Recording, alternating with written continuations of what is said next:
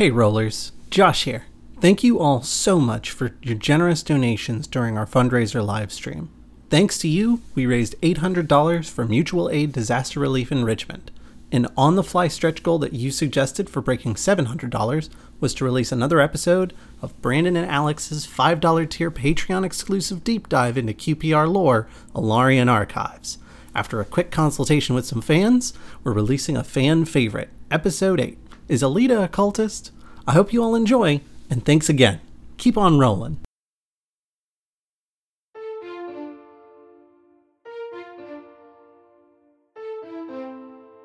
Hey guys, and welcome to Alarian Archives, the special episode where Brandon and I argue on whether or not Aelita's in a cult. Also Patreon exclusive.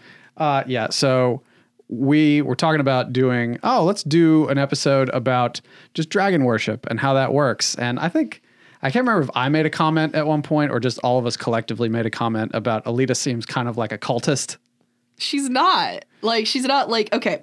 So dragon worship in QPR is, instead of being like in general the worship of dragons or the worship of Tiamat and Bahamut, it is focused more on the worship of individual dragons, with a dragon having one or more priests and priestesses that serve them directly. It's sort of like being a cleric, only you can kind of high-five the scaly hand of your god. But you wanted to make the argument that, especially like the dragon priest, and we're going to use the example of Aelita since she's the one we have, how that argues as a cult, and I am super ready to have this fight. I mean, it's not a fight. I just want to go through this and have a discussion.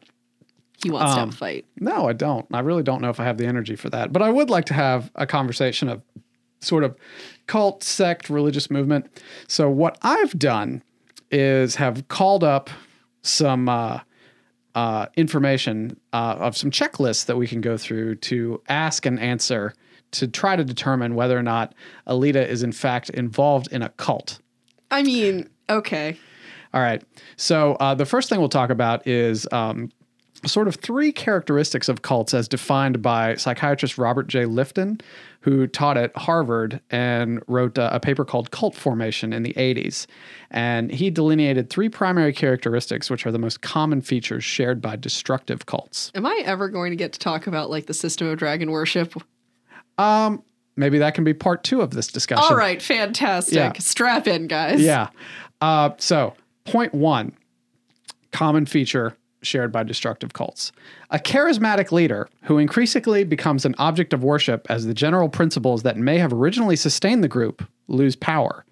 That is a living leader who has no meaningful accountability and becomes the single most defining element of the group and its source of power and authority. Okay. That's when it's a person who's like, yeah, let's love and peace, but actually drink this Kool-Aid. Alden is a dragon, which is a not only force of like magical power, it's also a source of magical power. Yes or no? Does he have any meaningful accountability? I mean, does he have a boss? He's a dragon. You wanna put a citation on a dragon, Brandon?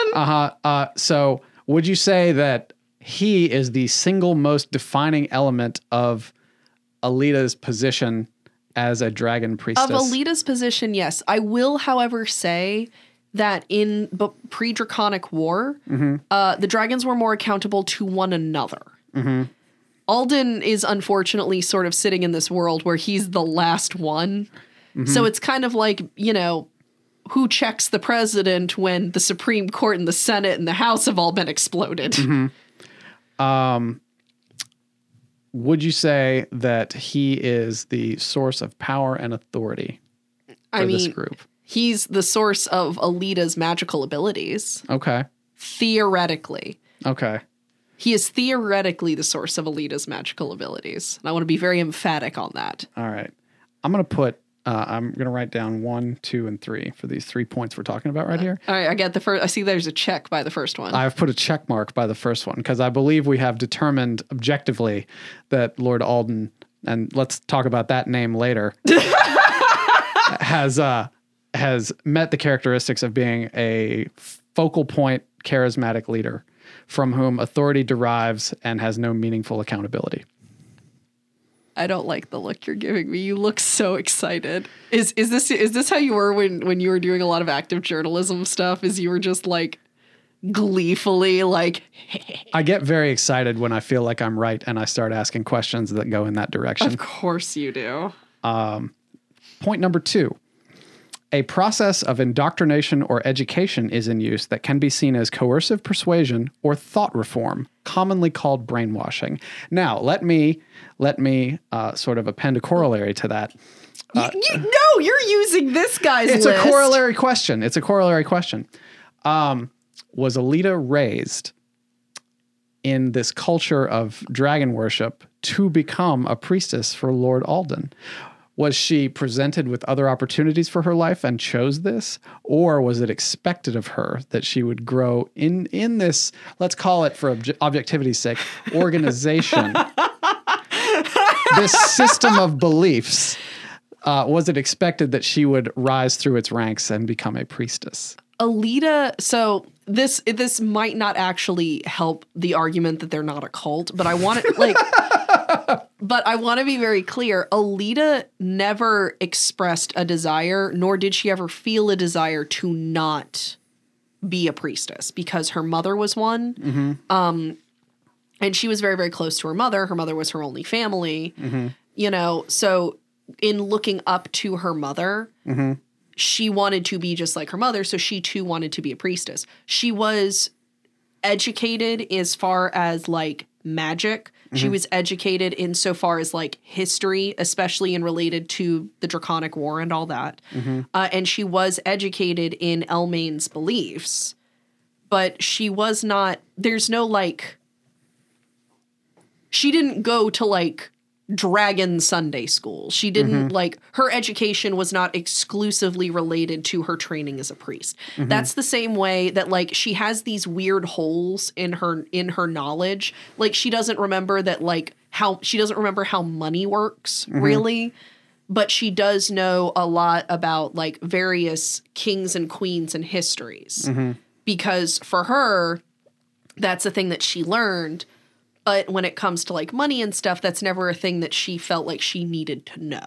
Okay. Well, let me ask you this. So that's why she has those weird knowledge holes. Let me ask you this. So her mother was a priestess. Yes. And she never had any desire to be anything other than a priestess when she was growing up. Yes.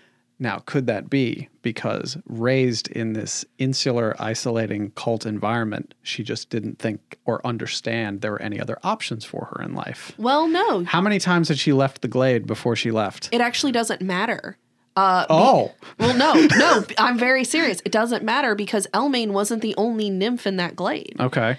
If you recall, there was an apothecary. Mm-hmm. If you recall, there were nymphs that were tending various plants. There were other things that Aelita could do. Mm-hmm. There were other roles. Now, all of the nymphs and the fairies in the Glade of the Nymphs, even if they don't exactly worship Lord Alden, they care for Lord Alden because he is the protector of their glade. But Aelita had options. Even if she never left her glade, she had choices other than becoming a priestess.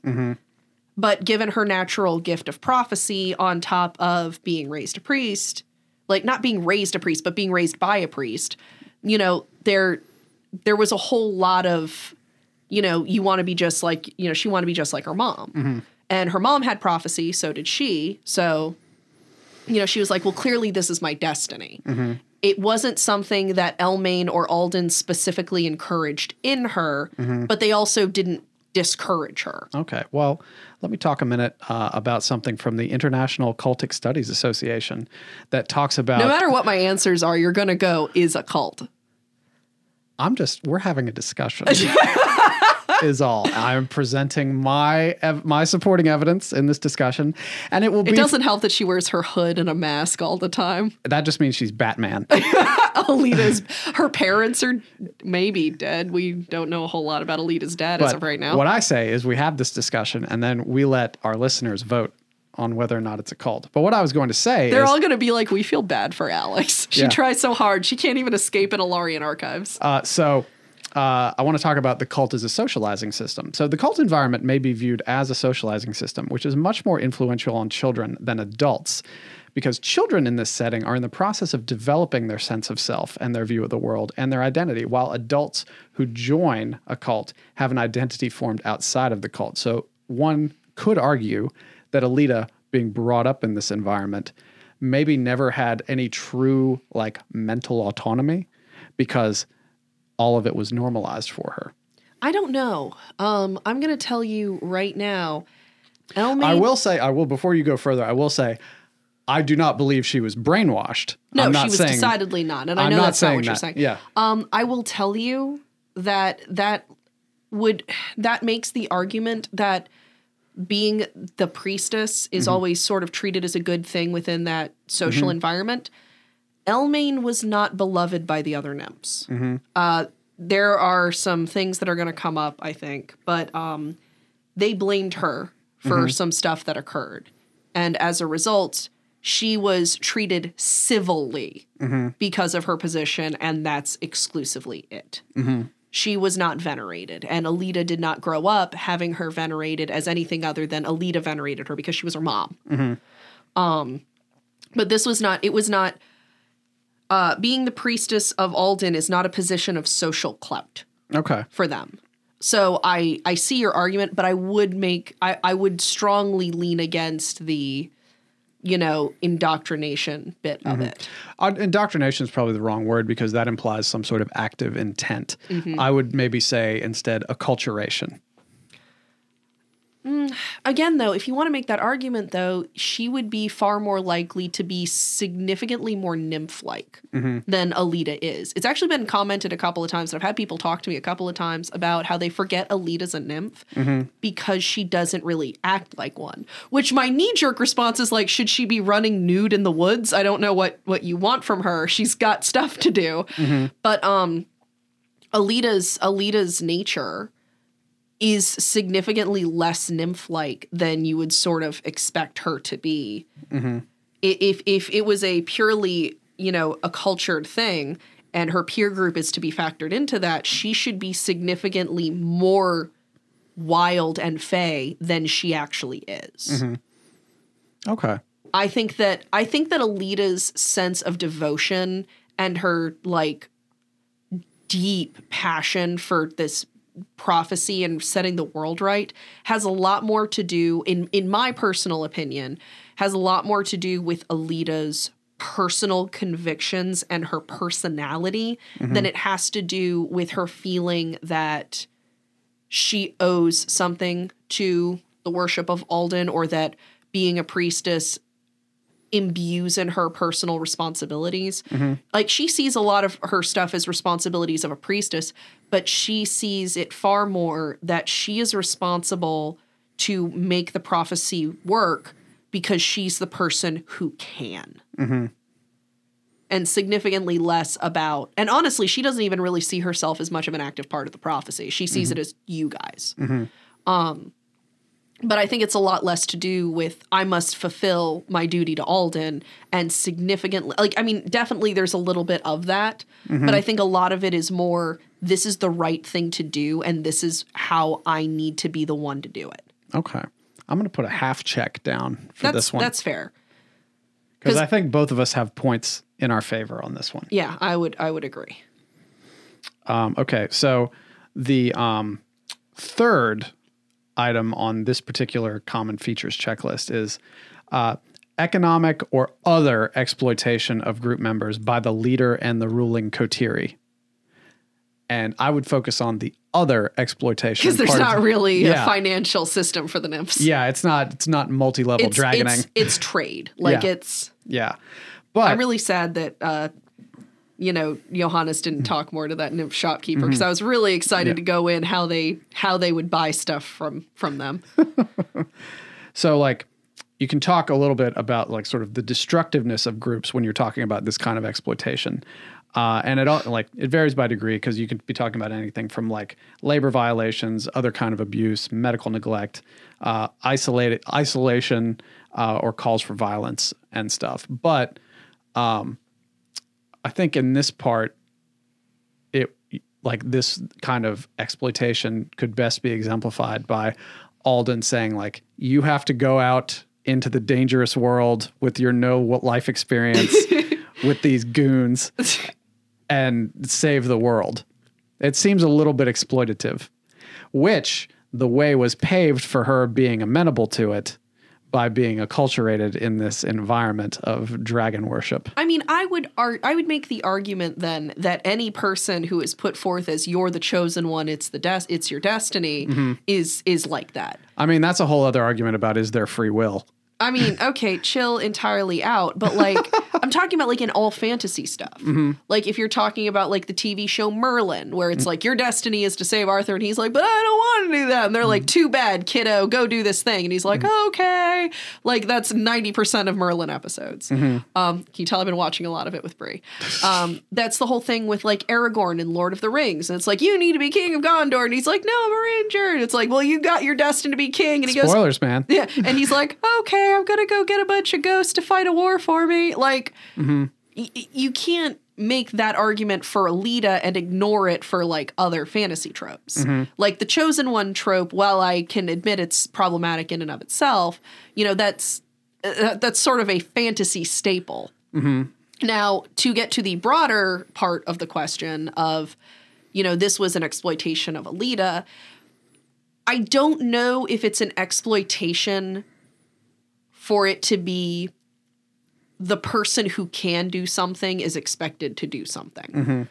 Aelita had the prophecy and came to Alden with the prophecy.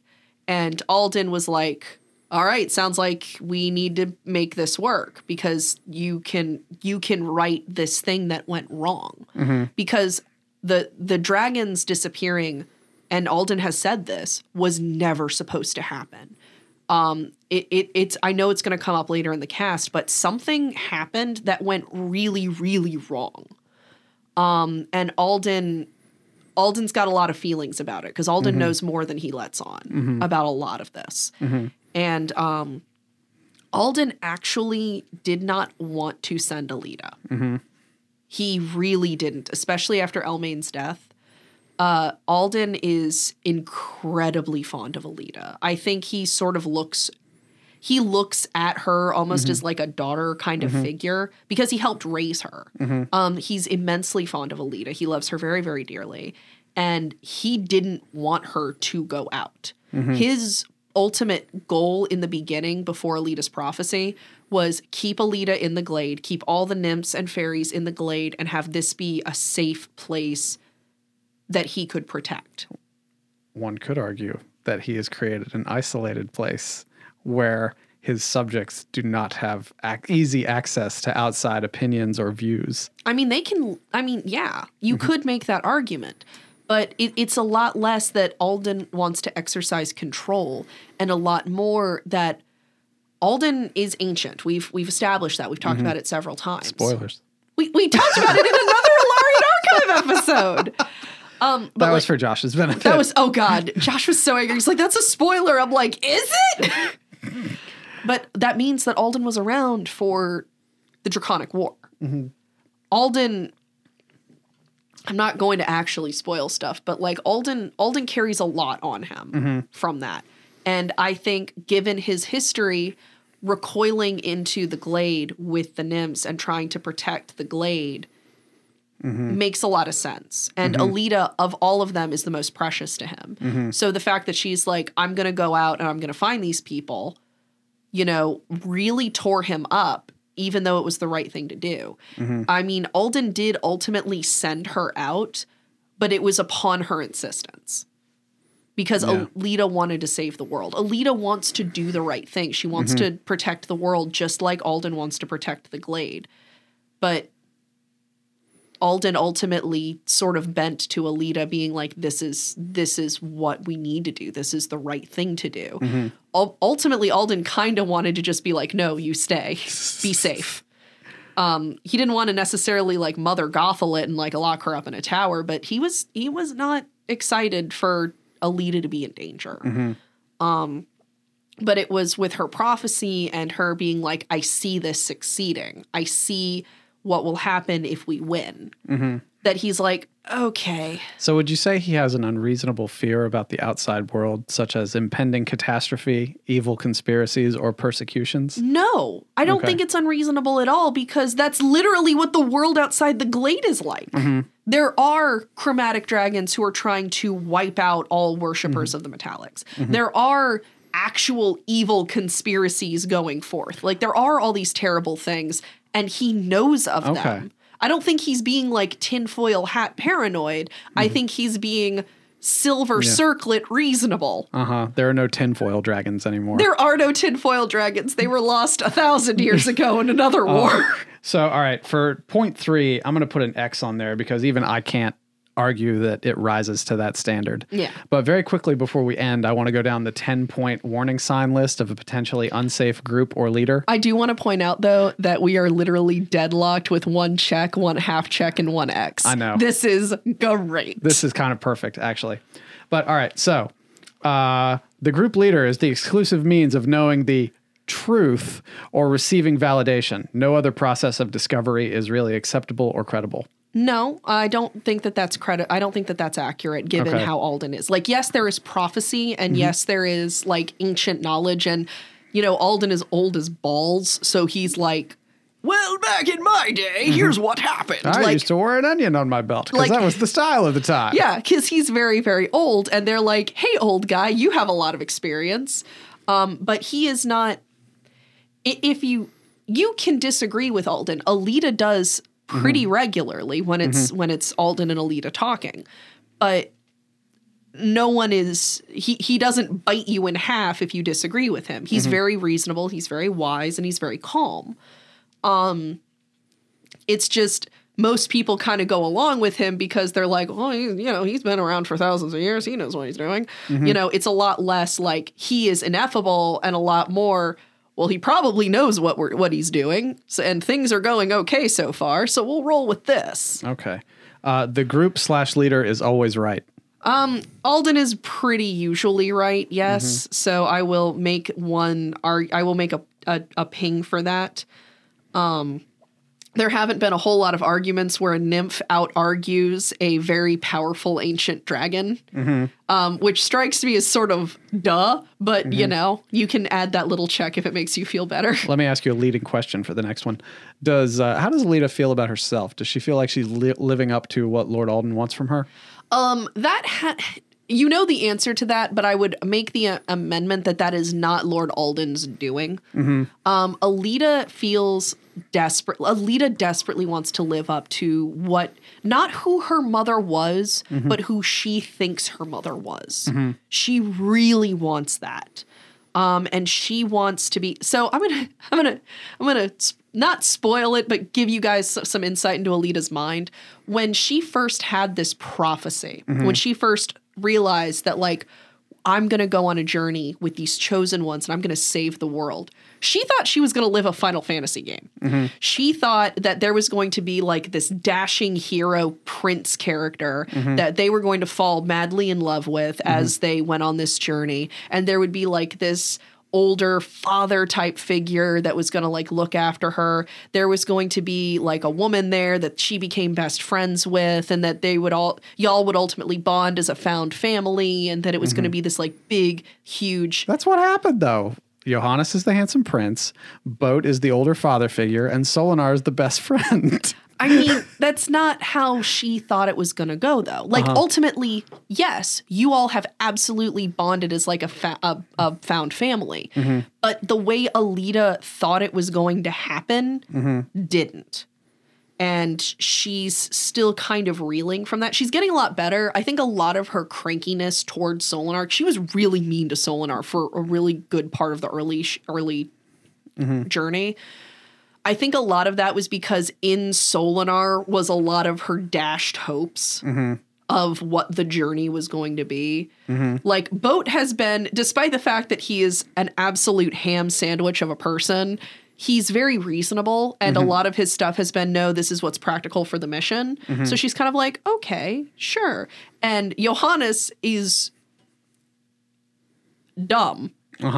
And Aelita doesn't fault Johannes for being dumb, especially considering that he's along for the ride, even though he's not a chosen one. He's not she didn't see him in her prophecy.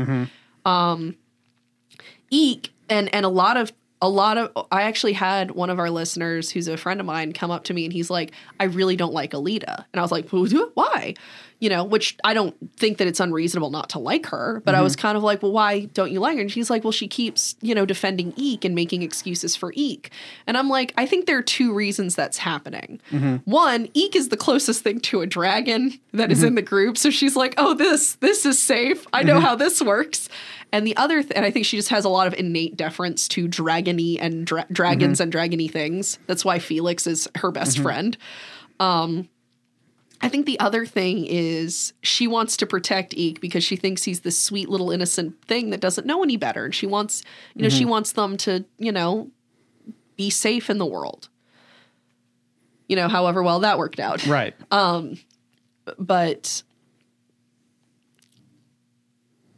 what she thought you guys were going to be and what you actually ended up being are very similar, but different enough that she still feels disappointment's the wrong word, but I don't know of another word that's close enough. Well, the whole reason I was asking that is because another part of this checklist is followers feel they can never be good enough. Aelita never feels like she can be good enough, but that's because that's less to do with the influence of the dragons and what she grew up in, and a lot more to deal with Alita's internalized a lot of stuff about herself that has mostly come from herself. Alita's very harsh on herself, and I think that that's not Alden's influence. I think that's the influence of she built her mother up to be a bigger person than Elmaine was, and is now kind of trying to reach the same level as a person who was never real. Okay. All right. Next, there are records, books, news articles, or broadcast reports that document the abuses of the group/leader. That is not a thing that exists in the world. Okay. Former members often relate the same stories of abuse and reflect a similar pattern of grievances. I'm going to tell you right now, pretty much all metallic priests and priestesses are dead. So no one can do nothing.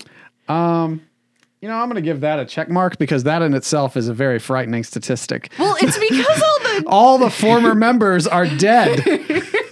That has a lot less to do with, like, it's a cult and, like, Alden's putting out hits, and a lot more to Alden's greatest hits, if you were, and a lot more to do with the fact that that's the thing y'all are trying to fix. I'll give you a half check on that then. Sure, why not? There is no legitimate reason to leave. Former followers are always wrong in leaving, negative, or even evil. I mean,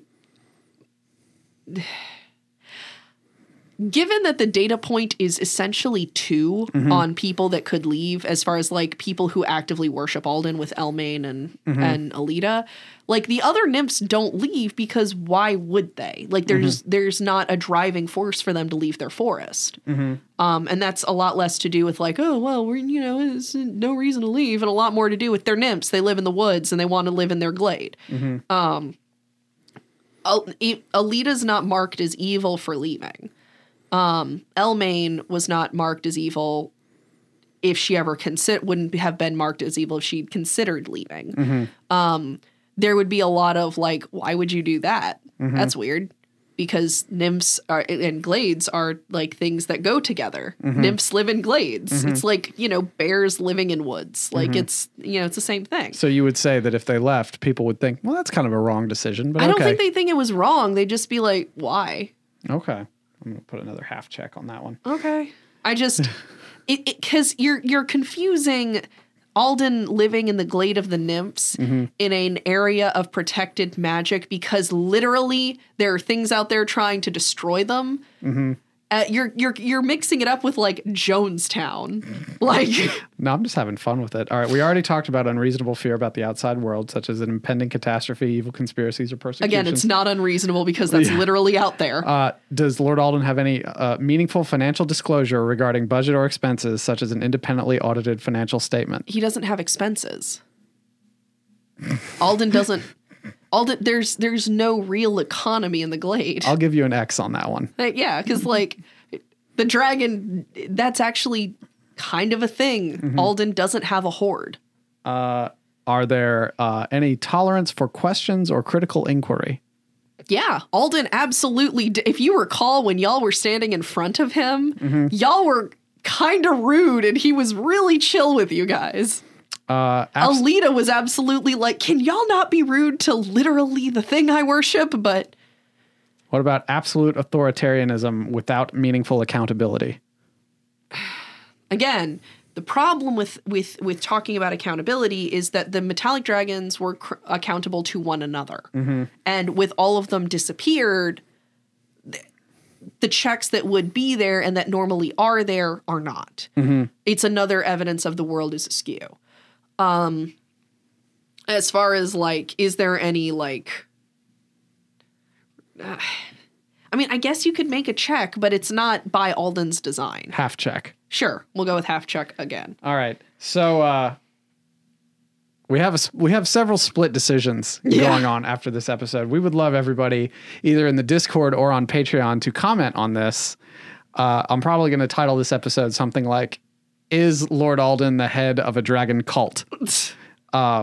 And literally, without listening, half the people are going to be like, yeah, because he's, the thing Aelita worships. Yeah, he's a tinfoil dragon. Yeah. Tinfoil dragons are my favorite. They're all chaotic. They're not good or evil. They're all chaotic. I love the idea of just some sort of like Alarian Alex Jones out there. This is like, Lord Alden's seducing more nymphs into his cult. Who knows what he's got them doing? They're saying they're hearing voices and seeing visions. Oh, God, no. All right. So in the next episode, we're actually going to go more into like the realities of dragon worship pre-Draconic War. Because the realities of dragon worship post-Draconic War are, is it a cult? Because Alita's literally the only follower. Do you have any final thoughts that you would like to put out there on this? What was our final check system on the thing? For the three identifiers. For the three ones, it's a split It's even. a split tie. For this, we've got, let's see, 1, 2, for the 10-point thing, we've got 1, 2, 3, 4, 5. 5 no's, 5 X's. We have 2 checks and 1, 2, 3 half checks. So really it's like 5 to 3.5. Okay. On that, which is not so far apart that it's clear cut. Yeah, but it does make me feel a little bit better that I'm not weirdly making this, weird Jonestown nymph situation. All right, this one was a little bit longer than usual, so thanks everybody for sticking along with this one. But this was a weird episode. I hope you guys enjoyed it. We decided to do this literally 10 seconds before I hit record. So we hope you enjoyed it. We'll catch you guys next week. See you in the polls.